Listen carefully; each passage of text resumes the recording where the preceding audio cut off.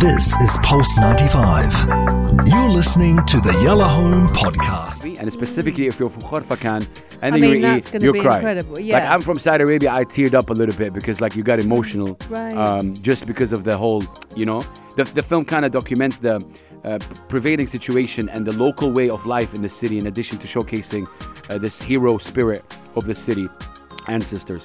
Well, that would it was make amazing. sense then, because it also won the Gold Award for the Best Historical Film in the makes category sense. there at the Brussels Capital It was Film screened Festival. in the UAE, and I think it's across the UAE and online platforms, in addition to being aired on flight entertainment channels on national and Yep. GCC carriers. Yep. And I saw that. Yeah, big deal. You know that in June, it had already scooped 3 awards. So it won the Best Asian Feature Film, the Best Cinematography Feature Film, Yeah. and the Best Director for an Asian Feature Film. So it already got 3, and now it's got these 2 gold awards as well. So Yeah, obviously it's a Sharjah wowzers. Broadcast Authority film, so we're bragging about that. It was directed by Irish Maurice Sweeney and British Ben Mole, and obviously it is our debut film production, and it came to life with in partnership with Get Go Films Limited, a team of more than 300 people, including Arab and Emirati artists and producers, worked on the film that was shot on the shores, farm and mountains within the ancient city of Khorfakkan by Irish director of photography, also Richard Kendrick. I love that the Brits are part of it. In comes the Irish director,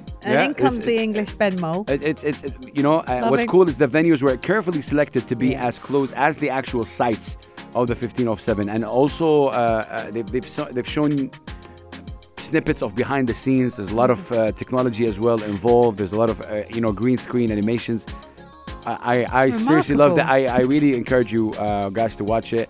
Again, it's more like it's a history lesson, and some people are into history, some people are not, and it's okay. But I guess if you're Emirati, I would say this, like that's a bold statement. To go and say it. Yeah, you have to. It's a duty, like that's simple. Specifically if you're Emirati, to know your history, because people who don't know their history will never know their future. It's simple. Like you can. Oh, where'd you get that from? It's a quote by Malcolm Bebejuden.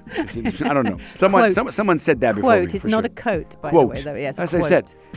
Yeah, I used to say coat. Okay. Apparently, I used to say bad words. No, but on that's air all as well, right. Coat is apparently. fine. Like I used to say, like there's a certain airline that I messed up. You do. But it's a weird thing, But right? it's a beautiful thing. Quote. Is it quote or coat? I used to say coat. You put on a coat to keep you warm. Back in the but day, you like 4 years ago, I used to say, no, quote unquote, and Anna used to say, it's not quote, it's quote. And I'm like, I've been saying it for 25 years wrong in my life. No one corrected me.